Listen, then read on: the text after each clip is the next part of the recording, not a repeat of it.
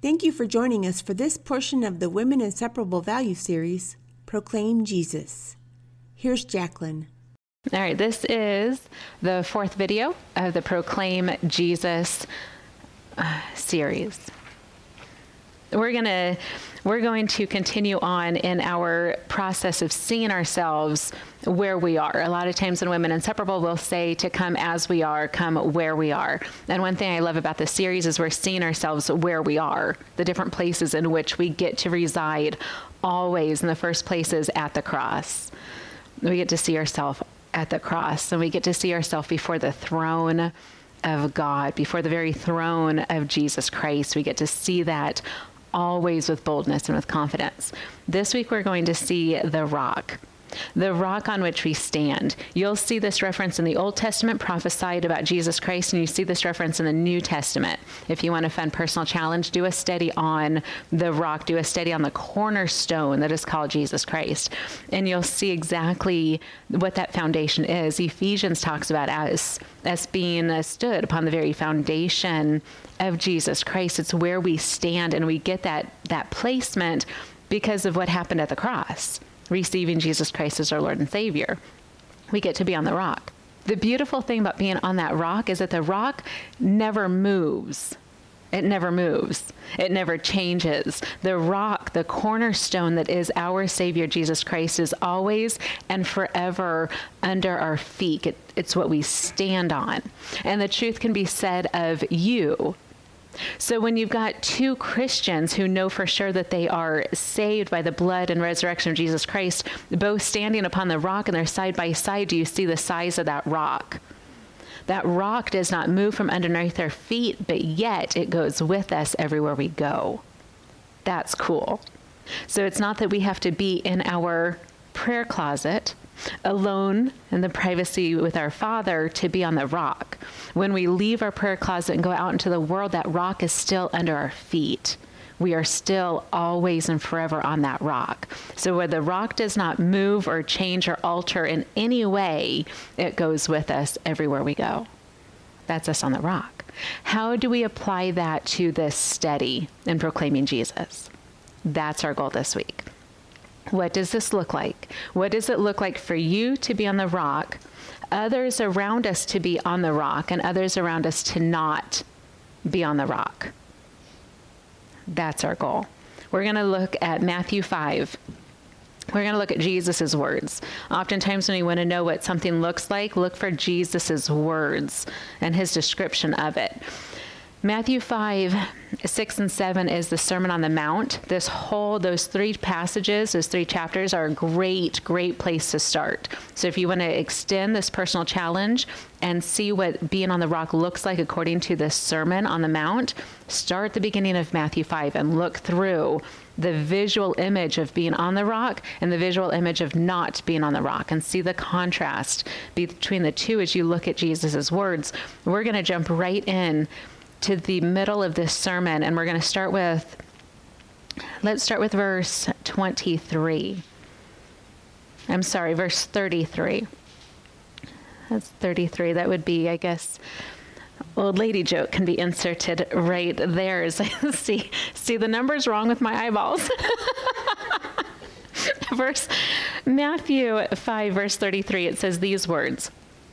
Jesus says, Again you have heard that it was said to those of old, you shall not swear falsely, but shall perform to the Lord what you have sworn. So he goes back to the Old Testament, and a lot of times what he's doing in this whole parallel passage is saying, this law, you know it as this, I'm coming to you with a new law. I'm going to take that old law and I'm going to turn it into the new law. This is what he's doing in contrast. As a New Testament believer, we want to see what Jesus is saying as the new. So he says, you know what they said of old. Verse 34, he says, but I say to you, do not take an oath at all, either by heaven, for it is the throne of God. Do not take an oath at all, either by heaven, for it is the throne of God, or by the earth, for it is his footstool, or by Jerusalem, for it is the city of the great king. And do not take an oath by your head, for you cannot make one hair white or black. Let what you say be simply yes or no. Anything more than this comes from evil. Do you see yourself? It's as if God is saying, you are there before the throne of God, so watch your words to those who are around you. People are going to be asking you questions. They're going to want you to testify and promise you and say these things. Don't you dare go back to those old ways of saying, oh, what I'm saying, I swear, is promise, I true, it's just true, it's true. And come up with this stuff and say these fables and these exaggerated words, like the Pharisees would be asked these religious questions and they would say all this dialogue and people would get lost in the words. And not everything that they would say was scripturally correct, but what they said was religiously sound. Jesus is saying, get over that. You are before the throne of God. Let your word be yes before the throne, almost as if who's on the rock around you doesn't matter. I'm your audience. The question came to you. You need to answer. Don't look at that person you're answering. Look at me. What's your answer? Would your answer to me be yes or no? Okay, it'd be yes. Okay, say that answer to that person. Simple. And make sure that whatever you say is honest and goodness, truth, according to me, the very God that sits on the throne. Does that make sense? Watch the length of your words. Watch the truth of your words. Watch the validity of your words. Make sure that they can be cast before the very throne of God, because that is where a promise stands. The next passage we see in verse 38, he says, you have heard that it was said, an eye for an eye and a tooth for a tooth. But I say to you, do not resist the one who is evil. That's an interesting statement. An eye for an eye and a tooth for a tooth was the Old Testament law. But here he says, I say to you, do not resist the one who is evil. Here we are on the rock. And we saw last week who's before the throne with us, right? So those that are before the throne with us, we know for sure met Jesus at the cross. We know the people that are before the throne beside us know Jesus Christ as our Lord and Savior. The same people that are before the throne are the same people that are on the rock. However, not everybody in our lives are on the rock. There are people that we know, people around us in our lives that are not on the rock. They are not on the rock. They do not know Jesus Christ as their Lord and Savior. Not everybody that's off the rock is kind. Jesus says, see yourself on that rock. See the people that are before the throne on the rock next to you. And then he says, do not resist the one who is evil. That's an interesting dialogue. Wouldn't you imagine Jesus saying, make sure you block the evil. Lead us not into temptation, but protect us from the evil one. This is not talking about the evil one. This is not talking about Satan. This is not talking about Lucifer. This is not talking about the prince of the power of this world. This is talking about a human who has evil intentions. Don't resist him. Isn't that fascinating? It's fascinating. We picture ourselves before the throne. We picture those oaths that promise that we want to proclaim, the truths that we want to proclaim, the yes and the no that we want to proclaim. And yet Jesus says, don't resist the one who is evil. He says, but if anyone slaps you on the right cheek, turn to him the other also. If anyone would sue you, do you see that person off the rock? Do you see that person who does not know Jesus Christ as their Lord and Savior? Do you see that person who does not know what the forgiveness of sin feels like to their soul? And you hear them say, I'm going to sue you. I'm going to hurt you. I don't like you. I disdain you. I want fill in the blank.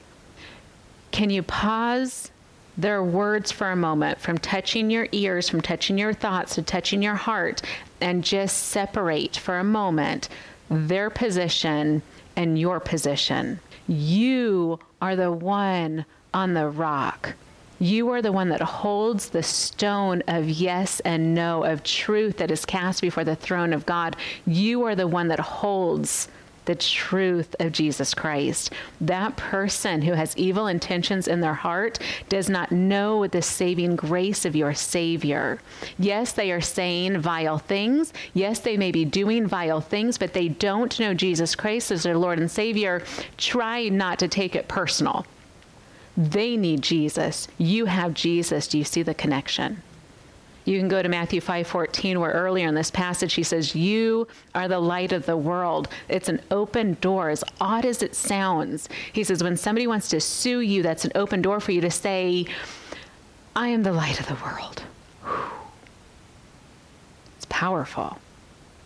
Scripture says, and if anyone forces you to go 1 mile, go with him 2 miles. Do you see what that journey looks like?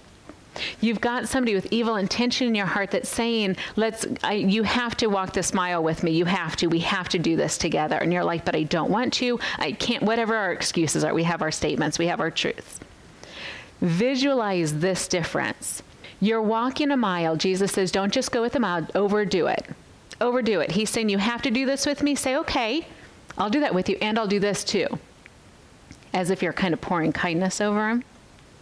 Picture walking side by side with this person and picture what's underneath your feet.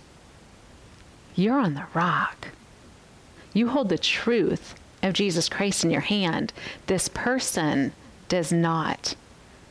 Their feet are not on the rock. Your goal in that 2-mile journey is to get that person's position moved from off the rock to on the rock. Your goal is not to prove the goodness of your character. Your goal is not to prove the position of your church. Your goal is not to prove the promise of what you know to be true. Your goal in that 2-mile journey is to move that person off the rock to on the rock through the saving power of your risen Savior, Jesus Christ. Do you see the difference?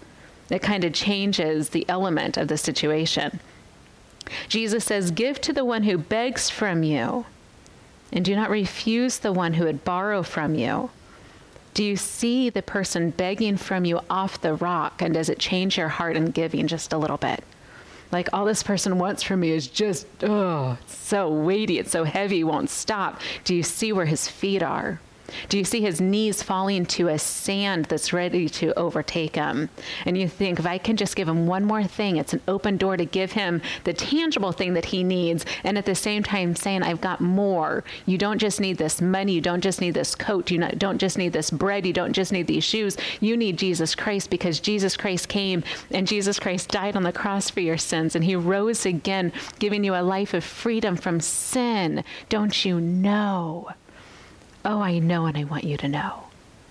He says, don't resist the one who has evil. Rather, see that you are on the rock. See that they are not on the rock, and get their position to Jesus.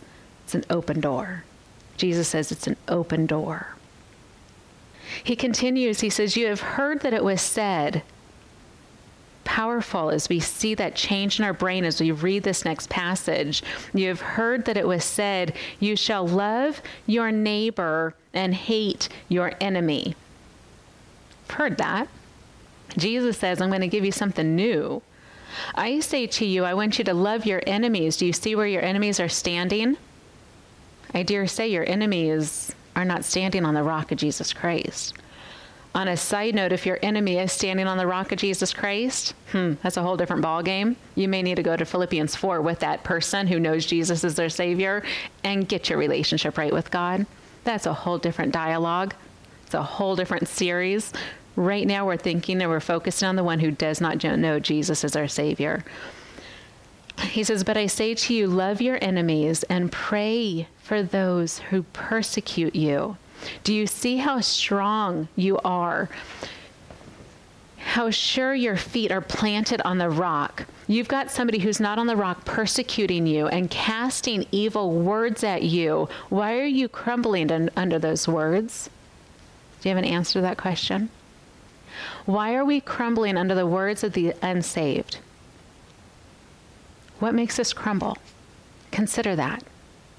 Here we are on the rock. We've got the solid truth within us, within our hands, within our mind, our heart, our soul. Our very bloodline is Jesus Christ. On the rock, this person doesn't even have a clue. They don't have a clue. Don't take it so personally. Rather, pray for them. Pray that their soul will get saved.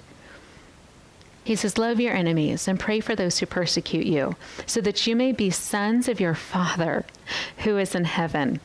For he makes the sun rise. Do you see the rock? Do you see those on the rock? Do you see those around the rock? And this sentence makes so much more sense when we see the placement of everybody in our lives. He says God makes his sun rise on the evil and on the good. This passage used to confuse me. But when I picture the rock, and I picture those of us that know Jesus on the rock and those that don't know Jesus off the rock, this makes sense. The sun is rising just the same. It rises over those of us on the rock at the same time it rises over those that are not on the rock. It's an obvious statement.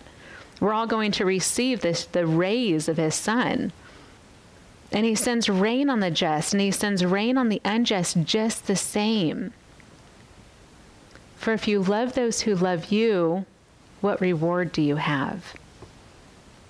If you love those who love you, what reward do you have? Do not even the tax collectors, don't even those who are not on the rock have the same reward of returned love from a human? Our job, our goal, our whole purpose as a child of God on the earth is to be a light to the world, to proclaim to those who are off the rock, there's something more. There's always something more, and that answer is Jesus. Our homework assignment this week is to make a visual list, physical, on a piece of paper, everyone in your life. Like, that's a lot of people. Start to the nearest, the closest to you, and work your way out. List the people that are in your life. Start with your spouse, your children, your grandchildren. Start with your neighbors, your coworkers, and expand. See who is on your radar. Who has God placed in your life? Make a list. And then your goal this week is to find out who's on the rock, who's not on the rock. Use your salvation sentence. Talk to them about Jesus. That's your goal. We're so glad you joined us today.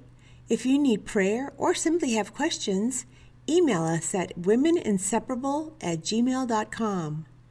You can find more Women Inseparable studies on various social media platforms.